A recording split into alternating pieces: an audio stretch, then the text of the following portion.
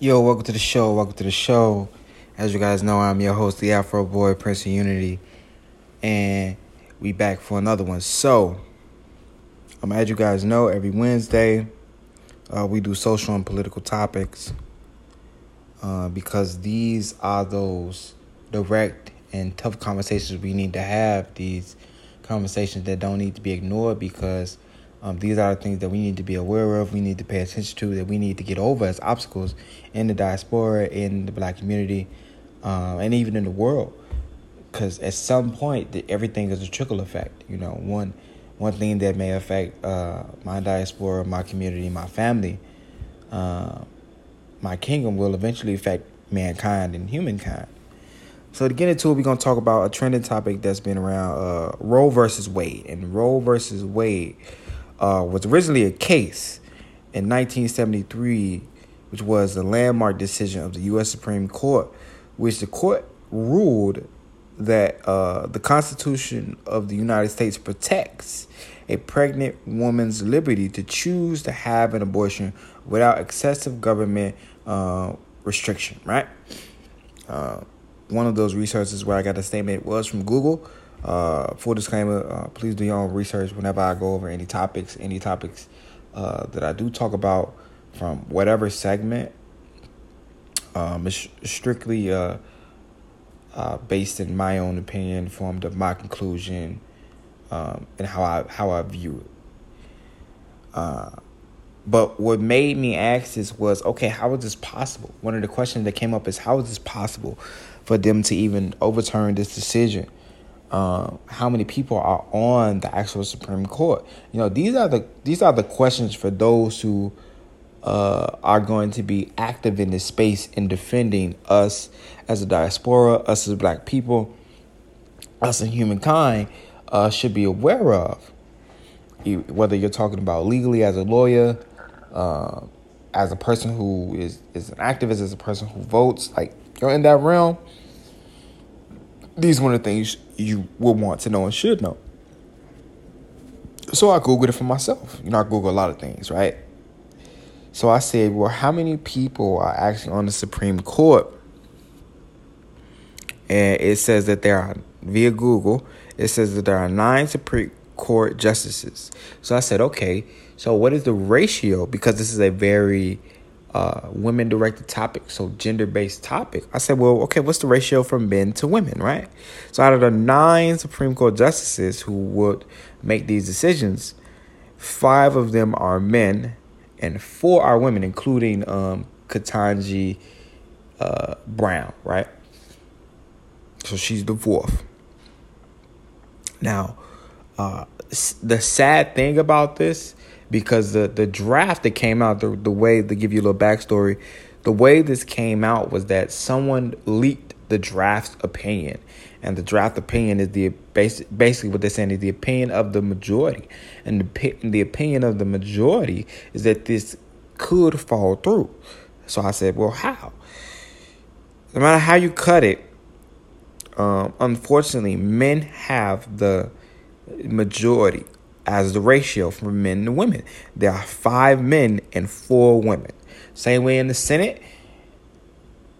At the end of the day, when they go through what they call reconciliation, I believe is how you say it, the winning side would be the Democratic Party because there's a 51-50 vote. So same with here. There's a 5-4 vote. So someone has to be swayed, which I am making the assumption. Now, I'm only speaking this as general, and I'm speaking this more as the after effect, and I'll get into how it affects the community. I am not speaking on this as a man.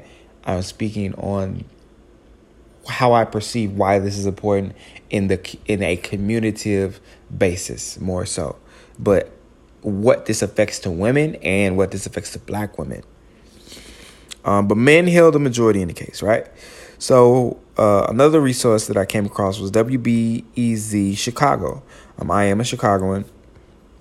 And it says nearly 1/4 of women in the U.S. are expected to get an abortion at some point in their lives, according to a 2017 study. Now, even though this is about, I want to say, 5 years ago, 5 years ago isn't that long. So that means that someone is 25. At that point, they were 20. In the same way, our economical status hasn't changed much in 5 years. Maybe this status hasn't either, right? As far as the overall. And that's sad to see, right? And another reason that this is so damaging is because the way that this will be rolled out as an after effect of this decision. If it is overturned, what a lot of people may not know is that there are 18 states that have trigger laws to ban abortion if Roe is overturned, right? And what is a trigger law? The basis, and I'm paraphrasing, of what a trigger law is that these are already premeditated measures that are taken and that can be put into effect right after the decision, right? Like they're preliminary measures that 18 states have already taken, right? So according to the Guttmacher Institution, a research group that supports abortions, says that 58% of U.S. women of reproductive living in a state are living in the states. This is according to the 18 states, but 50% of U.S. women are living in the states that are hostile towards abortion. Basically, in short, that's like pro-life. More than half of our women live in these states. Now, it says that the drafted opinion, right, of the overall overturning of the Roe versus Wade would not, let me clarify this while we talk about this. It will not ban abortions nationwide, but instead allow states to drastically restrict or even ban abortions, which advocates for reproductive rights, saying it could have systemic consequences for the country. It's true, right? And it says that more than 20 states have laws that could restrict the ban of abortions. So this is why I wanted to talk about this all in all. I don't think that people are really taking into account the more shunned reasons why women may have taken this route, right? Women do get essayed. They do get essayed. So in that instance, they're saying that this situation did not happen out of love. It did not happen out of choice. That does not mean that they don't love their life, but the way that the essay happened, it did not happen out of love. It did not happen out of choice. And I'm again making the assumption that all women agree with this, that there should be a choice in that matter. There should be a choice in that matter when it comes out of evil acts. Another thing is, let's say this does happen. No one thinks about the health effects that impact women, especially black women, right? So two things that has been a notion that has been screamed across the internet but sort of have been ignored is that women in this world don't feel protected, right? And that women get essayed at a very high rate, especially black women. Black women go missing, get essayed a lot. I don't have the actual percentages, but again, take notes. from the social majority, it is high. So from that account, that's also high. That means that all these women will have to go to the hospitals. What is the rate of health complications when you're giving birth? Because essentially, what I don't feel people are thinking about, okay, so all these women have to give birth now, right? You're sort of putting them between a rock and a hard place, depending on the restrictions and complications. They still have to give birth, right, after the 9 months or even premature, because that does happen. Babies get born premature. I was born premature. So you risk the life of the woman, not only the woman and the child, right? So you risk the life of the woman giving birth, whether it be too early or just having to give birth at all. Their life expectancy or risk of life goes up.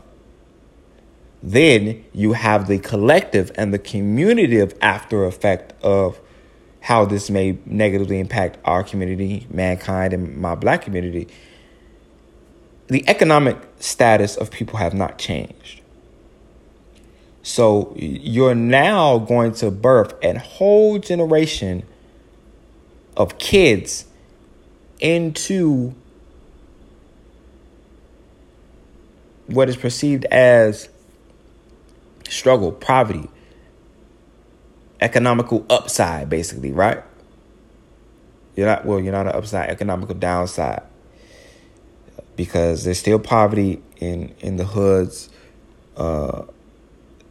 There is no massive growth. So all these kids are getting born into a poverty-stricken environment.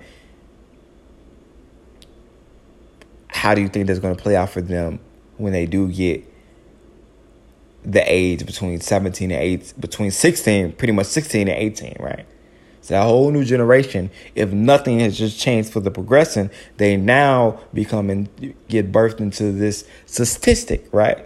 So they get added, they get numbered, they get back into mass incarcerations. All these decisions that you make now become a permanent or after effect of these births in the future. Not just talking about physically what will happen to women, the complication that will physically happen to women now, but the economical impact of what can happen to the kids who are born from this after that. Like it's so much deeper than that. That's why I feel like certain things you do have to take time before you just make a decision. Oh, yeah, we're doing this. What do you mean you're doing this? How is this a positive impact? How is this the thing to do at this time? Why is this on the agenda versus everything else? Right? So I really wanted people to look at that from a social aspect, from a health aspect. Social aspect is, again, adoptions, right? Foster care isn't 100% preventative when it comes to child endangerment. So you have that aspect of the child. There are so many layers to this. There's healthcare with the life of the baby, with the life of the woman. There's the economical aspects of how will the woman take care of them if they're able to get Section 8, if they are able to take care of the baby at all. How will their life be on an economical status, right? It's not everybody who may or may not have to have the baby at this time. If these things play out this way, will be they might not be at 9 to 5.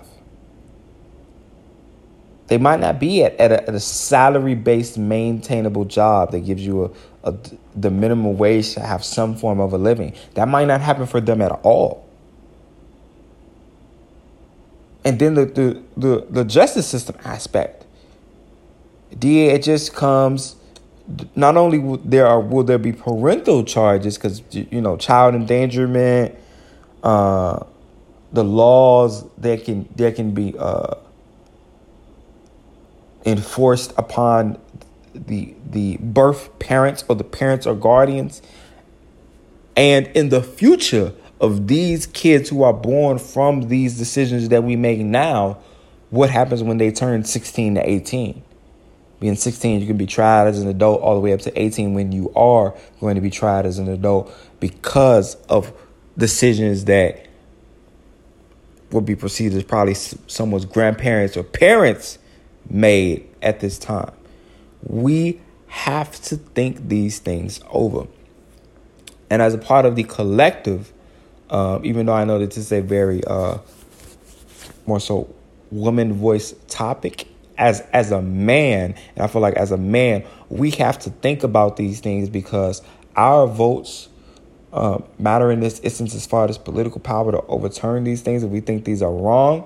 And we are supposed to be here as men to support as good men. I was just talking about this as good men. We are supposed to be here to say our women don't want this, and we are going to side with our women on this, especially our black men. So black men, we have to be on the side, especially the majority side of black women that say they don't want this. Like, oh, our women saying no. Our women saying this is wrong for us, and we're going to fight for our women and the children that we do have out here. And we're going to fight for the children no matter which way the scales may tip. We as the men have to be the bodyguards for our collective community. So this is why this should matter to us as men. This isn't just a woman's topic. Oh, that's a woman's issue. Yes, it directly affects the woman right then and there. But what happens when that woman needs the men of the community to help her with these decisions and the after effects of this child coming into this earth, needing to be adopted, needing to be taken care of, needing support? She will look for us as men, regardless of her lifestyle. They will look towards us as men to help them through this. So this is where we come along in the situation as a collective, as the protectors, as the providers. This is where we matter, right? And I say this because I feel like I have to remind a lot of our men that regardless if it's a woman push issue, at some point in that issue, we will matter and we will be needed. And we have to remember that. Yeah, our place may not always be right in the gun hole, right in the action when it first kicks off, but we will be needed throughout that fight. We will definitely be needed throughout this fight, regardless of the decision. So that's my piece. Hopefully you guys like the podcast, share it, give us a 5-star rating. Everybody on Spotify, support. Everybody on YouTube, support the channel. Everybody on Facebook, and support the channel. And follow me on TikTok and Instagram, AfroBoy_Prince Unity. And I will holler at y'all later.